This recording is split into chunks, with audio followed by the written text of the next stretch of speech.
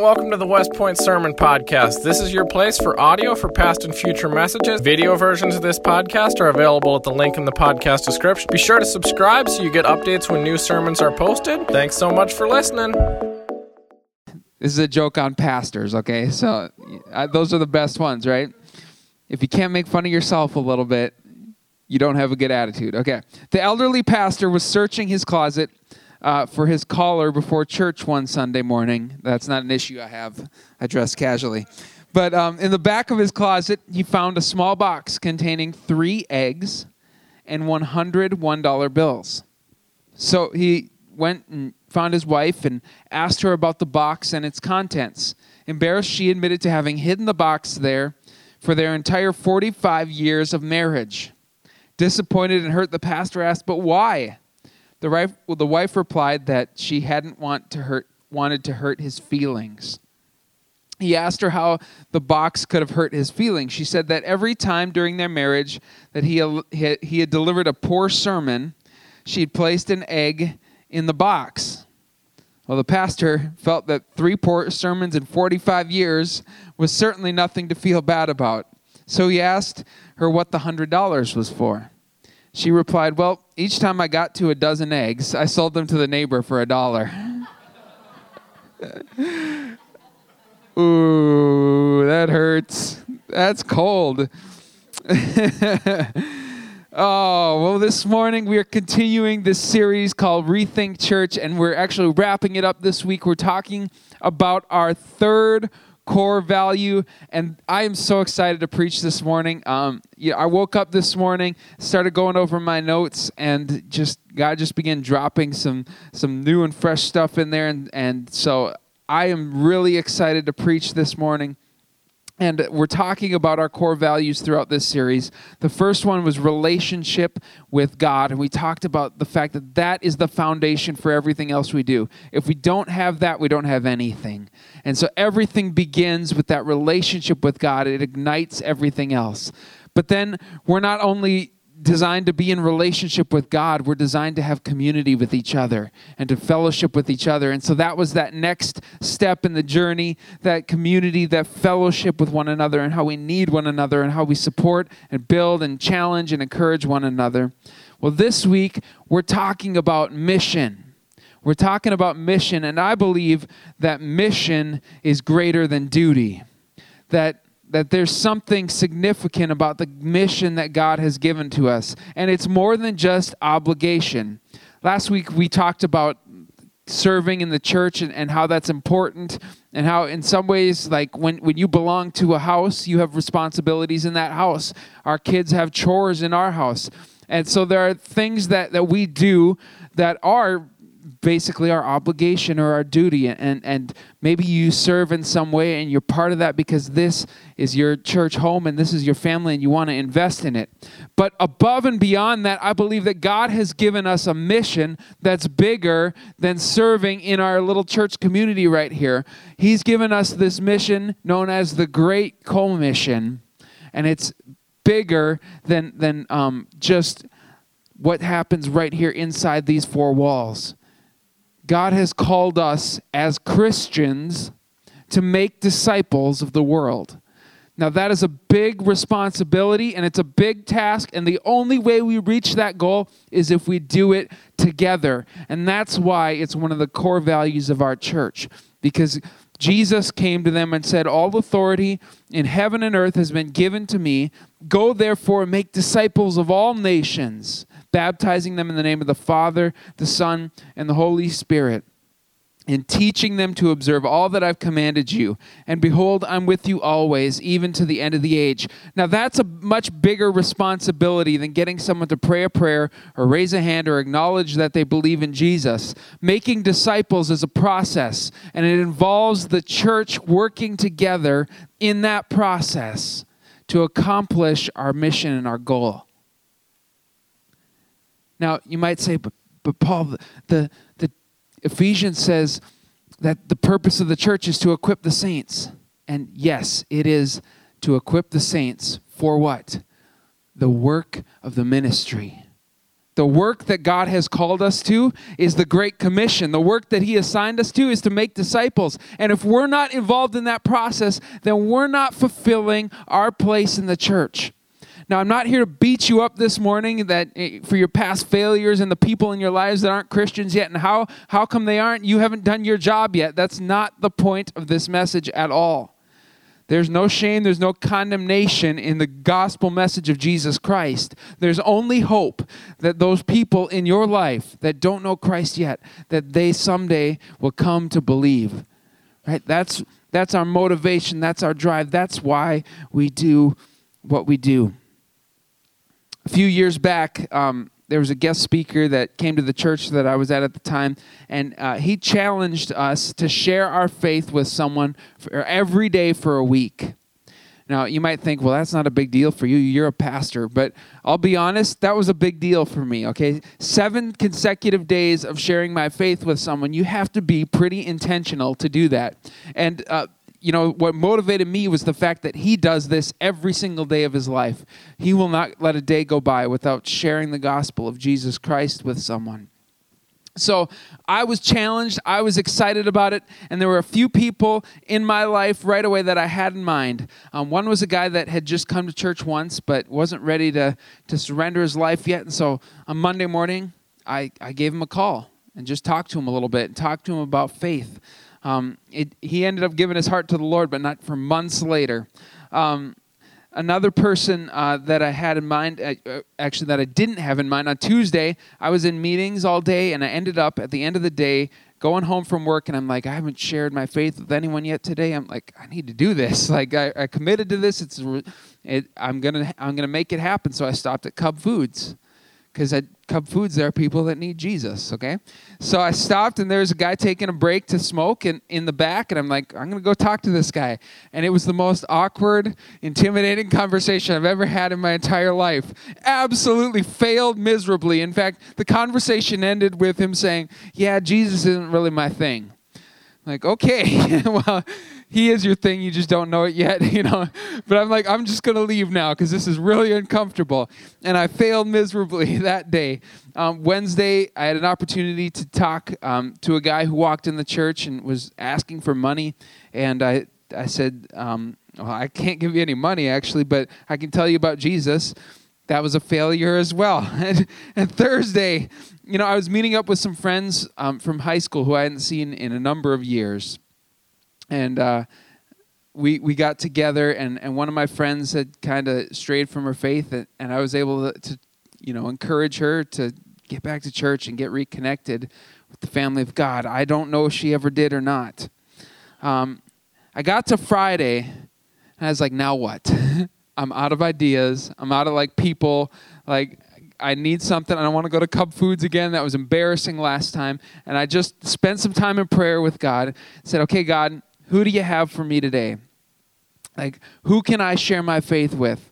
And God put on my heart 2 people for the next 2 days that were a part of my life before I was a pastor. You see, one of the hard things about being a pastor is you spend your entire life around Christians, right? And you kind of lose those connections and those relationships that you had before you were in that position.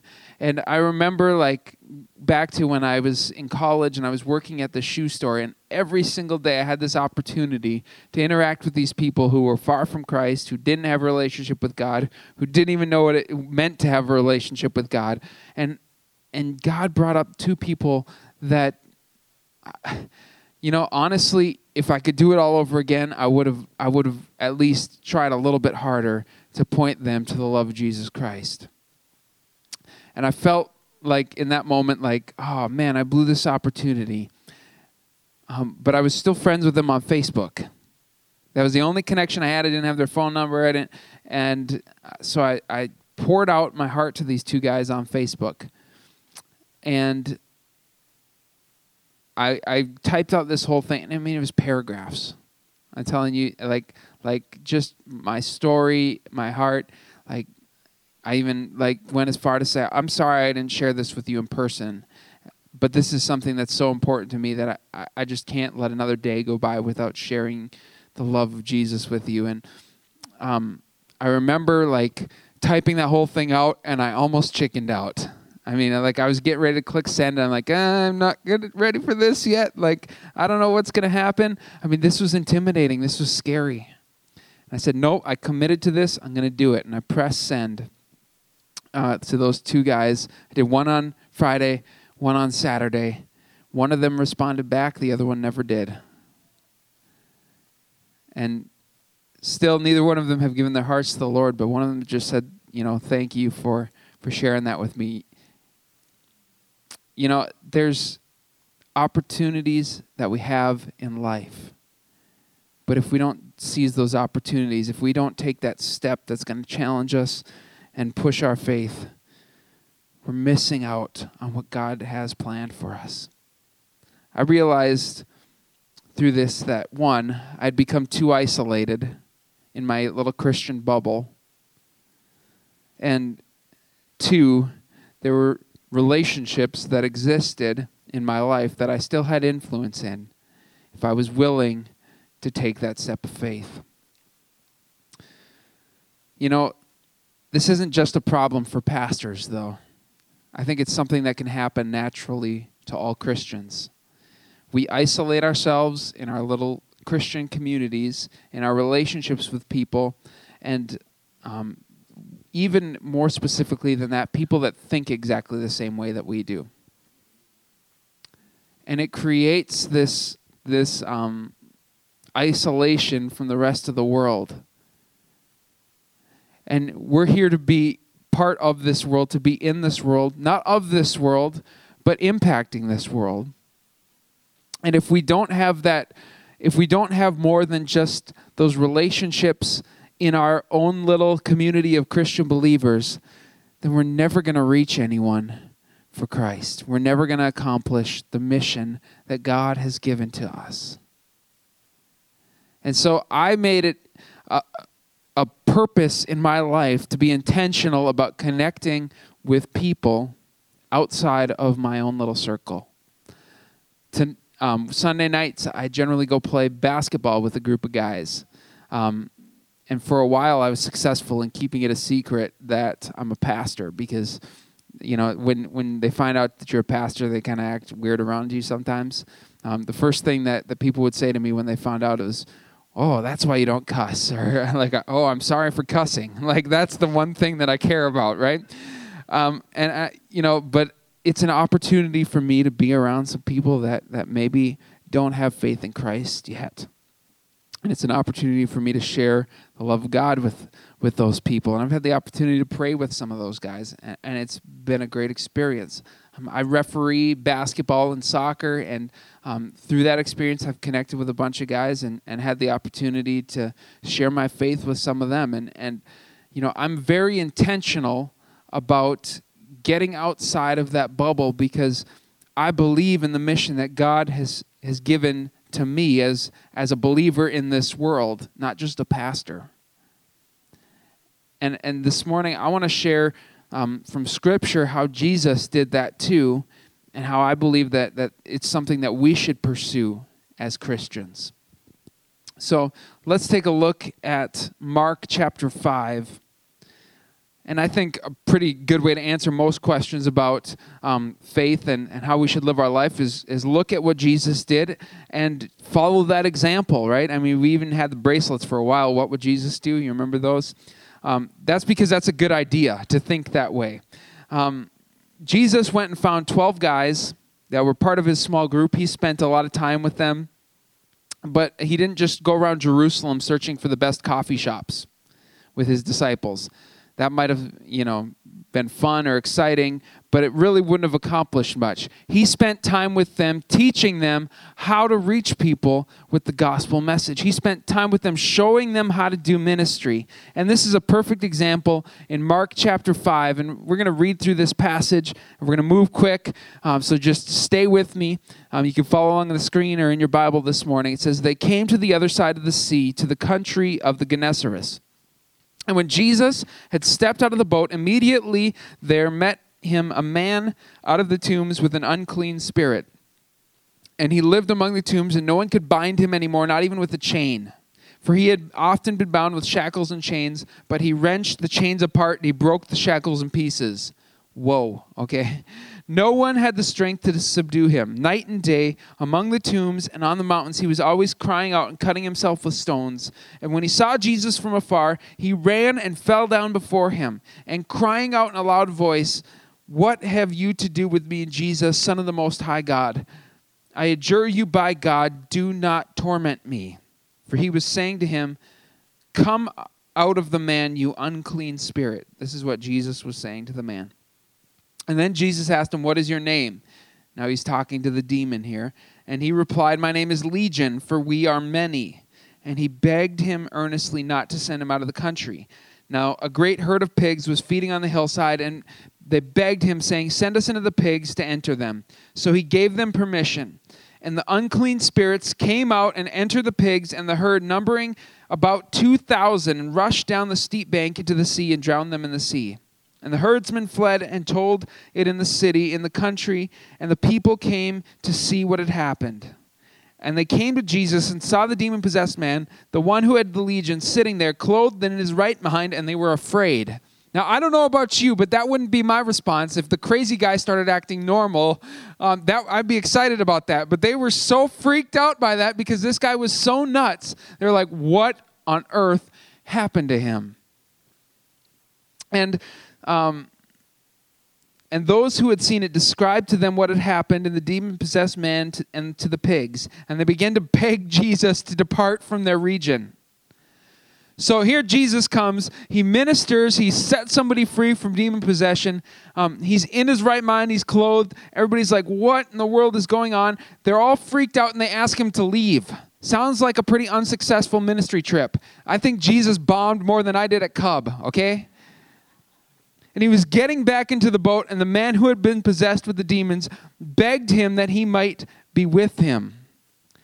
And get this, he did not permit him, but said to him, "Go home to your friends and tell them how much the Lord has done for you and how he has had mercy on you." You see, in that moment, it may have seemed like what Jesus was trying to do, was trying to accomplish, had failed miserably.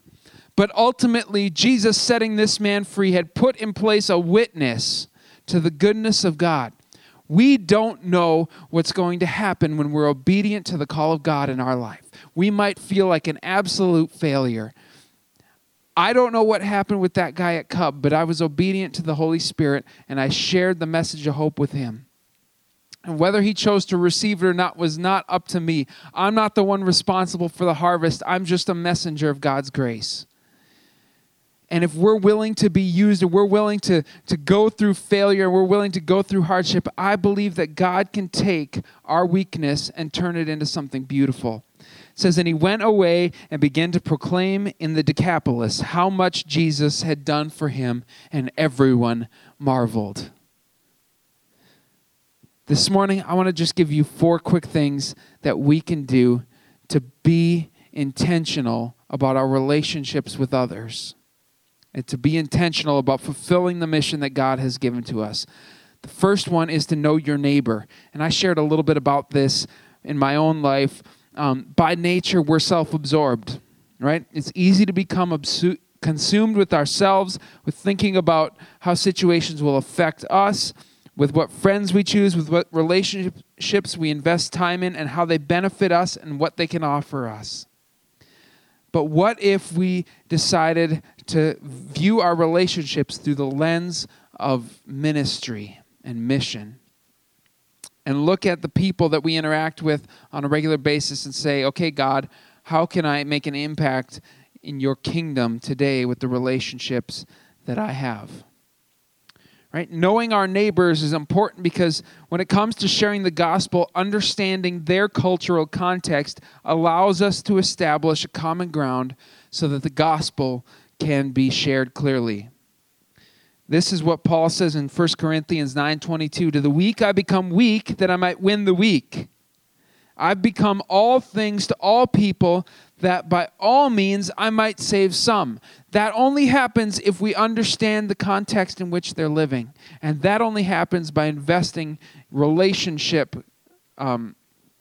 with other people, by spending time with other people. And if we don't do that intentionally, we'll just isolate ourselves into a community of people that think exactly like we do. But if we're intentional about seeing the world around us and asking questions and finding out about them, it'll open doors for us to share the gospel. Number 2, live an intentional life. Live an intentional life. When we identify that God is at work around us, then the next step is to take action and invest in those in whom God has led you to. God has put people in your life that nobody else in this room has access to, that nobody else has relationship with. Maybe it's a coworker, maybe it's a friend, maybe it's a relative, somebody that you have influence in their life. And God has put you in their life for a purpose. And it's time to start seeing that purpose. 1 Thessalonians 2:8 says, "So being affectionately desirous of you, we were ready to share with you not only the gospel of God, but also our own selves, because you have become very dear to us." Paul gave the exact model of how we should approach sharing the gospel with someone else. Not only to share the message of the gospel with somebody, but to share yourself with them. Time is currency. And when we're willing to invest our heart and our time in people's lives, we have an open opportunity to show them the love of Jesus Christ. And it's not something that's disingenuous. We're not just friending them so that we can chalk up another conversion for Jesus, right? If we really care about people, shouldn't the most important thing be to tell them about the greatest gift that's ever been given to us, that's available freely for them? Shouldn't that move our hearts? Shouldn't that stir us? Right? It's not about a spiritual tally. It's about giving people hope. And if we truly love people and if we want to value them, that's the greatest thing that we can give them. Number 3, it's all about the invite. Jesus was all about the invite. He invited people to eat with him, to surrender to him, to give up their possessions and walk with him, to follow him, to be healed, to rest. I mean, the list goes on and on. Ultimately, Jesus spent 3 years of ministry inviting people to live life and to experience his life with him.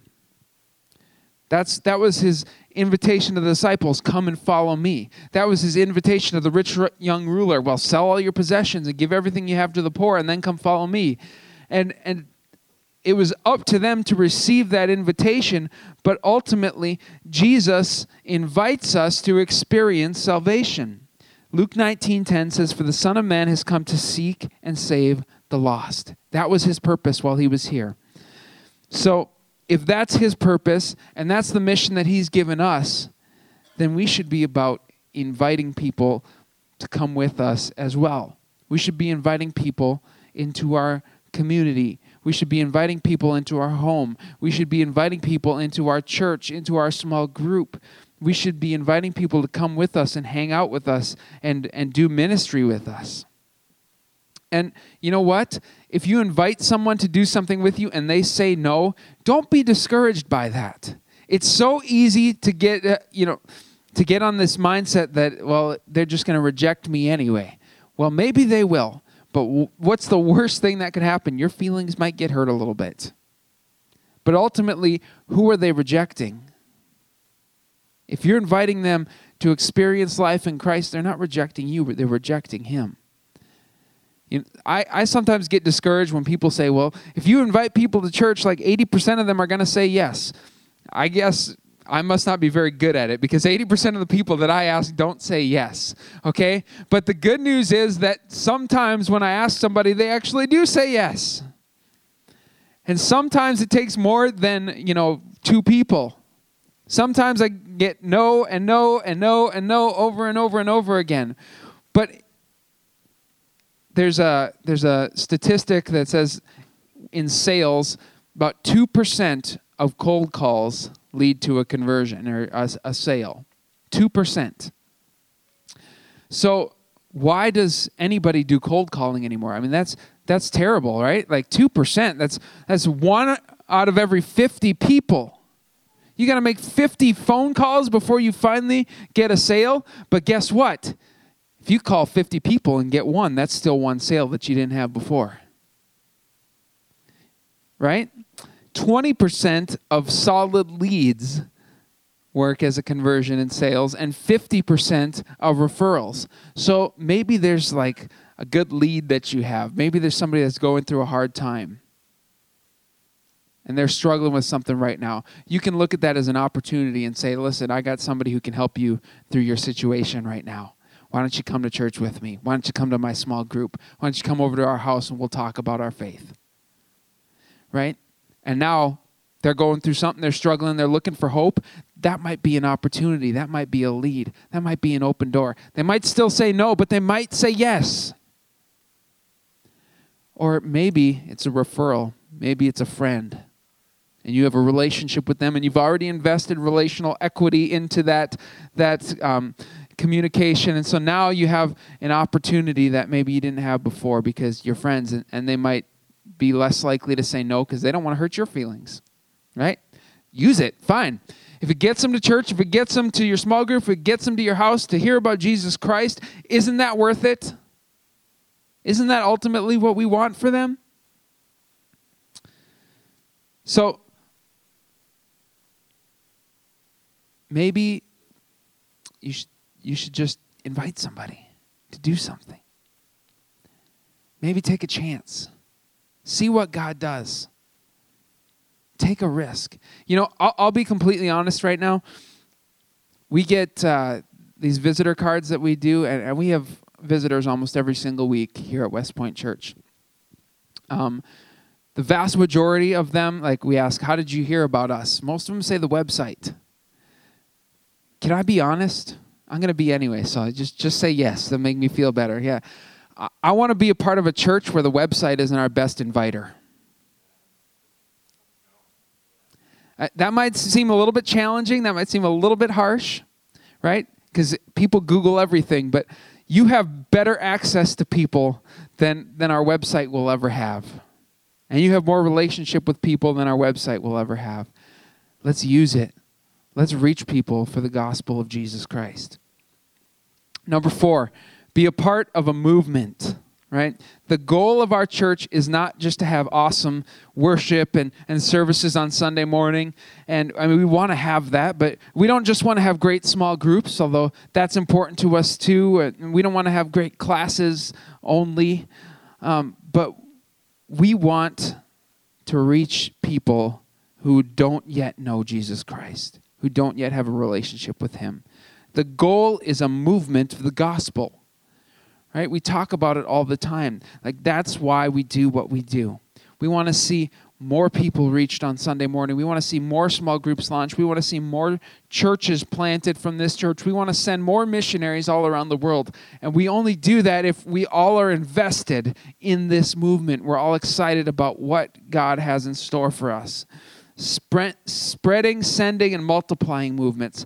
That's what the heart of God is. This principle of multiplication is from the heart of God, and it makes an impact on the kingdom of God. Acts talks about, we've talked about Acts chapter 2. It talks about the early church. It says daily those were added to their number, those who were being saved. That is my heart and my desire. I would love to have a year where one person comes to know Christ every day through the ministry of this church. How incredible would that be? That would be awesome. Right? It can happen. It can happen. If it happened for the early church, it can happen for us today because we serve the same God. We have the same spirit inside of us that they did, and we can make the same impact on our world that they did. But this won't happen by itself, right? It's not going to just fall into place. There has to be a plan. There has to be a process. So let me give you kind of an idea of how you can make this happen. Like maybe you're here this morning and you're comfortable sharing your faith and you're good at doing that. And I know some of you for a fact are, especially in this service. Like I'm looking around right now and I see faces of people that are comfortable and confident in doing that this morning. Go find one of those people. If you need somebody, ask me. I'll help you in that. But here's a great model that you can use as you're showing somebody how to share their faith. take somebody along with you that's not comfortable yet and say, this time I'll do it and you watch. Right? So in this stage, they're being led and discipled. They're watching you and they're seeing how you share their faith. How you share your faith, I should say. Okay? Then the next step is you do it and I'll help. Right? You share your faith. I'll be right there with you. I'll encourage you. Then the next step is you do it and I watch. Right? I'm just an observer here. You do your thing.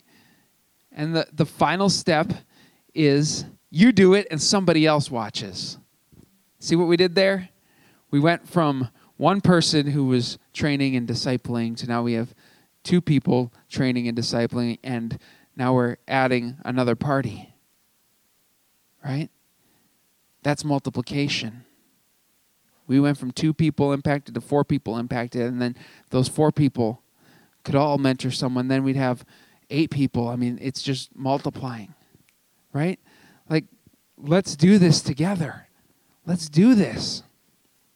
Let's be intentional about it.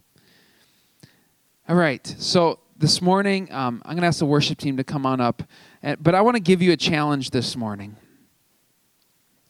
I'm going to stretch you a little bit today. I want each one of us to accept this challenge. And if you're brave enough and you're bold enough to do it, and if I have to call you a chicken, I'll call you a chicken. But I want you to do it this week. I want you to take a step. Maybe like you've heard me give challenges before and you're like, yeah, that's for somebody else. I don't want to hear that. I don't want to do it. This is for you this morning. Can you just say that? This is for me. This is for me. I wasn't convinced there. Let's try that again. This is for me. This is for me. All right. I want to give you a few ideas of a way that you can share your faith with somebody in the next 7 days. We're going to put these up on the screen. The first one is invite somebody to church. Maybe it's to your small group. Maybe it's to a Sunday morning service. Maybe it's to a Bible study. Whatever it might be. Maybe it's inviting their kids. Teenagers, invite a youth group, okay? There's a great opportunity there. This is something that it doesn't put a ton of pressure on you, but it's something that you can do. Maybe it's like I did, write a Facebook message to someone about your faith. Right? You have maybe people in your life that are kind of on the periphery. And maybe you don't have close relationship with them, but your Facebook friends, why not use that as a tool to reach out to them and show God's love to them? Maybe you're a little bit bolder and you can invite somebody out for coffee and share your faith story with them. Or maybe you can pray for somebody for healing. Now, what I don't want you to do today is say, I'm going to pray for somebody for healing, but you don't have anybody in mind that you know that needs a healing, and you're like, okay, God, unless you put somebody in my life, I'm not going to do this. If you're going to choose that one, you better have somebody in mind that you're going to reach out to, that you're going to pray for, that you're going to call them up sometime this week. Or maybe something not on this list, but what I'd encourage you to do is pick something that makes you a little bit uncomfortable. Right? If you're comfortable with all of these, then you need a bigger challenge. Maybe it's 7 days. But let's do this together. And what I think would be awesome is if you not only accepted one of these challenges, but you did it with somebody else. For accountability and to show them how to do it. So here's how I want you to respond today, because I know it'll be easy to walk out this door and say, yeah, I'm going to do it, and then by the time you get in your car and start your car, you've completely forgotten about the challenge that was put before you today. So we're going to show you on this next slide a simple way that you can respond. All you have to do is, if you have a cell phone today, text I accept, all one word, and autocorrect is going to try to mess you up. Don't let it. Autocorrect is from the devil, and we're rebuking it right now in the name of Jesus. But to that number, 555-888, I accept 555-888. And if you do that this morning, you're going to get a reply that says, thanks for accepting the challenge, that type of thing. It's going to come right away. But each day this week, we're going to send you a text message reminding you of what you've been challenged to do. And I hope that will be enough to spark something inside your heart to say, I'm going to be obedient to God. I'm going to do it this week. And in 2 weeks, in 2 weeks, we're going to share some of the stories that you are going to share with us for what God did as you did it. Now, if you're not going to do it, you're going to make me look stupid. Don't make your pastor look stupid, okay? If I have to guilt you that way, I'll do it. But let's see what God does. If you respond to the challenge, I believe that God's going to do something incredible as you take that step of faith. Now, I'll be honest right now, I don't see enough cell phones out texting this number.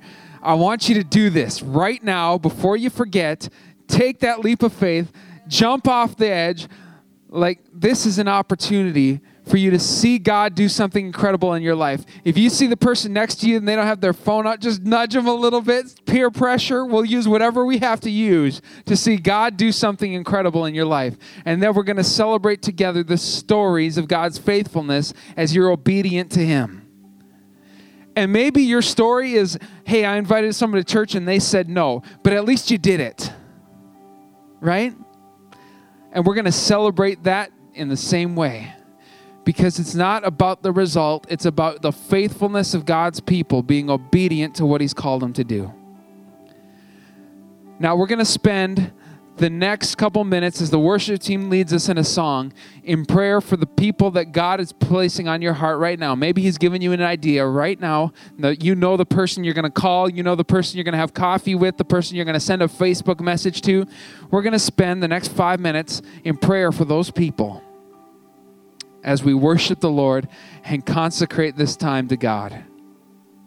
And we're going to see God move in a big way. Are you ready? Are you excited? I'm excited. I'm not convinced you are yet, but I believe that God's going to get you there. Maybe you're nervous right now, but we're ready to see what God does. All right? So can we stand in this place and worship the Lord and spend some time praying for those people this morning? Also, as you leave this morning, we have these wristbands that say Rethink Church, and this will be a great reminder too. You can take one of these. We'll have them available for you as you leave this morning.